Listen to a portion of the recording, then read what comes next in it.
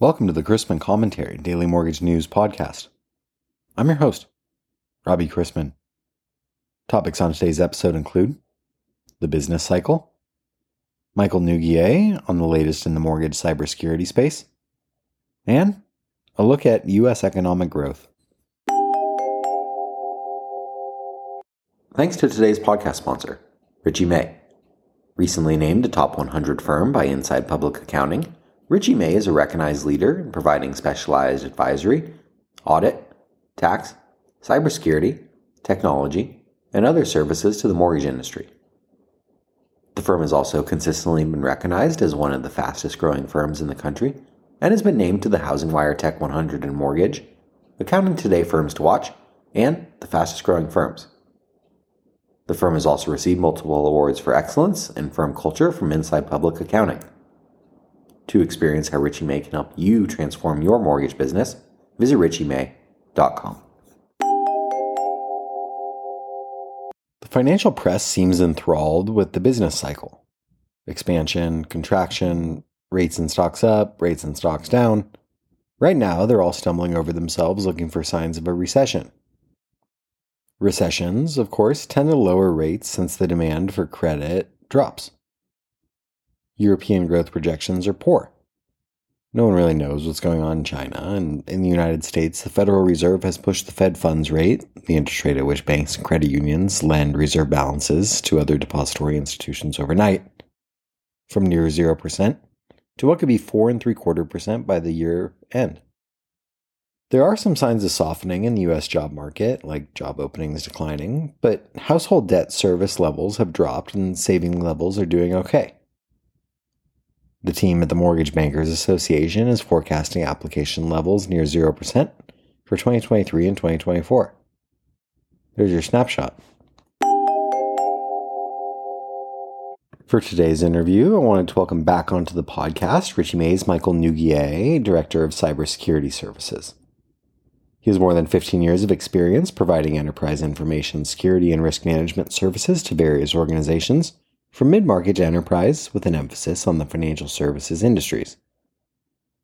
Known for leading large and diverse teams of cybersecurity professionals, he has a track record of being a trusted and valued partner to clients, providing services that include strategy and advisory, vCISO, digital forensics and incident response, penetration testing, vulnerability management, application security, implementation and managed security services.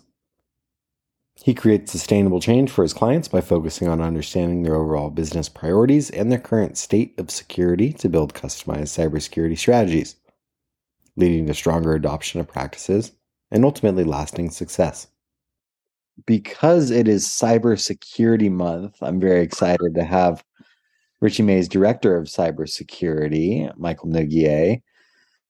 So before we get into the interview, can you talk about Cybersecurity Month and it's not like it was around when George Washington was president. So how's it evolved over the years?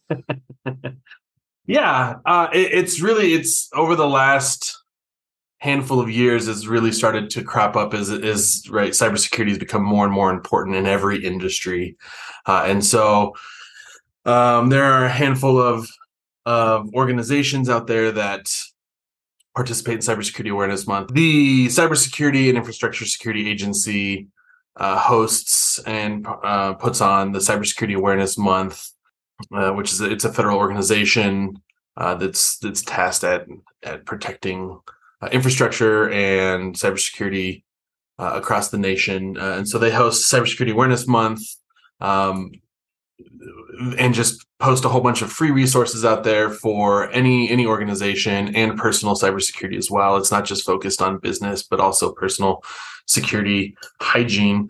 And if you go to staysafeonline.org, you can access all of these resources for free, and it'll point you to other places to learn more about cybersecurity. They put on webinars. We put on webinars as well at Richie May to just spread the word around best practices for cybersecurity and personal security and business security through the month of October. What are the common threat trends you're seeing in mortgage cybersecurity? Yeah, so right now is it's a rough time in the mortgage industry for sure, with rates increasing and um, housing just not as popular, right? Housing resales and refinancing not as popular as it was say a year ago. A lot of mortgage companies are having to make some tough decisions, and there's a lot of market volatility right now. And so what we're seeing is really when there's vulnerability in any industry or market, there is opportunity for cyber attackers, and that usually comes in the form of phishing, um, or social engineering, right? Phishing, and then SMS phishing as well, or smishing as we call it. And it gives opportunity as there are a lot of a lot of changes happening in organizations right now. So that creates opportunity for these cyber attackers to come in and poke at those vulnerabilities, right? People are taking on more roles within their organization, and people are leaving organizations now and leaving mortgage companies, and so that creates also the opportunity for insider threats. So the big things that I am seeing right now are really this concept of business email compromise, which stems from phishing, people clicking on links instead of emails, and giving away their passwords, which opens up the opportunity for people to access emails, and send fraudulent emails across, collecting money via wire fraud, getting access to environments due to social engineering and deploying ransomware, and then those that are leaving organizations during this downturn creates an opportunity for people to take data away, right? If we haven't implemented the right practices to protect the data of the organization, that's where insider threats come into play, right? Data can leave organizations if it hasn't been thoughtfully planned out. Is there an area of a mortgage company that is most vulnerable to a cybersecurity attack specifically? Yeah, that's an interesting question, right? Because I usually like to focus holistically on the business, and so really, what's happened over the last 5 to 6 years is this transition to work remotely, work from home, work from anywhere. So much so that each state is starting to impose regulations on where loan originators can work, right? And so this remote workforce really has to have certain security controls in place, and if they don't, they are susceptible to more cyber attacks. And so, really, it's not a particular section of a mortgage company or business unit of a mortgage company. It's really the remote workforce in this day and age that's really causing a greater vulnerability. What are things that every employee can do to increase their cybersecurity profile? Yes, I think for me, right, the number one thing is really to educate yourself and be educated through all the opportunities that are out there, right? A lot of organizations are utilizing security awareness training, so paying attention to that, asking thoughtful questions back to the IT or security departments or the qualified security individual within your organization and your trusted partners, making sure that you understand why it's important that we utilize strong passwords or multi-factor authentication, right? There are some inconveniences with a lot of these, right? Long passwords that have complexity are harder to remember, but are harder also for somebody to steal and utilize. Unique passwords as well, not using the same password for your Facebook and LinkedIn account that you use at work and your bank, making sure that they're all individually unique and complex. And always turning on multi-factor authentication. This is the number one thing that's going to help protect your organization and your personal information moving forward, right? Providing a second factor to make sure that you actually can access your resources, right? Oftentimes it's either a text message or an application on your cell phone that gives you 6 digits that you have to type in, or you select yes, this is me, right? Having that and following the best practices with that, right? Making sure that you're not giving those 6 digits away if somebody's calling you, making sure that you're not just selecting accept if you get that multi-factor authentication notification on your phone. Those are really important things. For organizations, I'd say there are really four things that I'd call out, and one is really gaining visibility to everything you have, especially the critical servers, the crown jewels of your organization, right? Where does the most important information live? What systems are the most important to stay running at any given time? If they go down, that can have an impact on the business. So identifying those and knowing where they are and what you have in your organization is the first step in protecting it.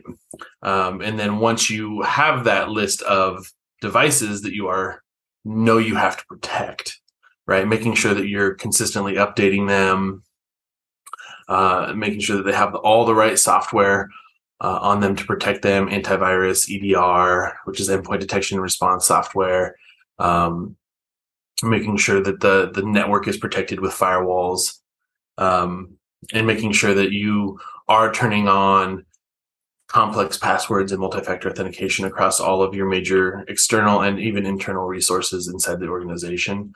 Once you have the baseline of security or the foundational security, so you've built your visibility, you have a foundation of security, right? You want to make sure that you're monitoring and detecting suspicious activity or anomalous activity, right? And so there are endpoint detection and response tools. There are security information and event monitoring tools and services out there that you can use to manage this within your organization, to see if there's any anomalies. And as they crop up, understanding that those anomalies are happening and then investigating them. There are also automated responses that you can put in that.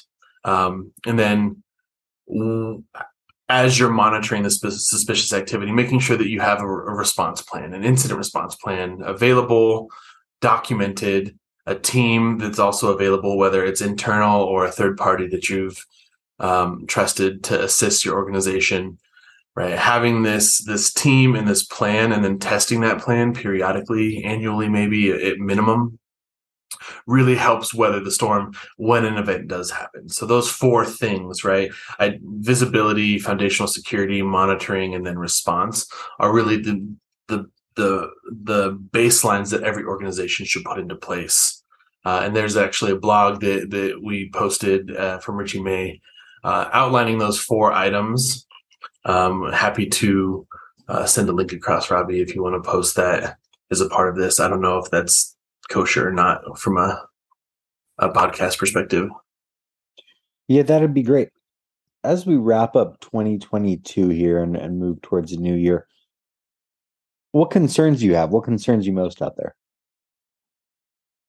Yeah, I think right now it's what's happening inside of the mortgage industry, right? A lot of volatility, a lot of change right now, a lot of unforeseen futures, if you will. And so as mortgage bankers are adapting to the current market, making sure that cybersecurity and security is still at the forefront, right? Because with any type of change in an organization comes vulnerability, and making sure that cybersecurity is at the forefront there. There are a lot of ways to scale back from a cybersecurity perspective, but still maintain a great cybersecurity posture. And that's usually relying on your trusted advisors and your third parties to help provide security alongside of you so that you can remain secure and weather the current market. And finally, what can our listeners do today to have a more secure organization? Yeah, I think, right, we talked about that with the four items that really build a baseline of security. But the number one thing that you have to do to start your security program is really gain that visibility. Do some form of cybersecurity assessment or audit to understand where your biggest risks are and your gaps in security are, so that you can cover those and you can provide compensating controls to protect your organization. Right, getting that visibility helps you understand where your vulnerabilities are and helps you understand what's most important to protect. And then once you have that, you can then build a cybersecurity program moving forward, plan out the cost of that to implement a stronger security posture and prevent and protect and respond to cyber attacks. Fantastic. Well, Michael, thank you for making the time to talk to me today. I really appreciate it. Yeah, absolutely. I really appreciate this opportunity. Thank you so much, Robbie. Turning to rates, we had another rally in the bond markets yesterday, which is odd considering the Fed has signaled it still has a ways to go hiking rates. The market received a better than expected new home sales report for September, though sales declined 10.9% month over month in September to a seasonally adjusted annual rate of 603,000 units. On a year-over-year basis, new home sales were down 17.6%, reflecting affordability pressures for lower-income buyers. The jump in median and average selling prices was skewed by higher-priced homes, accounting for a larger percentage of total new homes sold. Separately, the completion of the day's $43 billion 5-year note sale saw a notable improvement in demand from Tuesday's 2-year note auction. Today brought the first look at Q3 GDP, which came in at 2.6%. We've also received September durable goods orders up 0.4%, less than expected, down 0.5% without transportation, and weekly jobless claims in at 217,000, lower than expected. The job market is still strong. Later this morning brings Freddie Mac's primary mortgage market survey, Kansas City Fed manufacturing, and a Treasury auction of $35 billion 7-year notes. The European Central Bank was out with its latest monetary policy decision, a 75 basis point hike. We begin the day with agency MBS prices about unchanged and the 10-year yielding 4.03 after closing yesterday at 4.02%. Let's wrap up with a joke and some housekeeping. A lawyer had a wife and 12 children and needed to move as his rental agreement was coming to an end for the home where he lived. When he said he had 12 children, no one would rent a home to him because they knew that the children would destroy the home. But lawyers don't lie. He could not say that he had no children. He couldn't lie, after all. Lawyers cannot and do not lie. So he had an idea. He sent his wife for a walk to the cemetery with 11 children. He took the remaining one with him to see homes with the real estate agent. He liked one of the homes, and the agent asked, "How many children do you have?" He answered, 12 children. The lawyer asked, "Where are the others?" To which the lawyer answered with a sad look, "They are in the cemetery with their mother." And that's the way he was able to rent a home for his family without lying. The moral? It's not necessary to lie. One only has to choose the right words.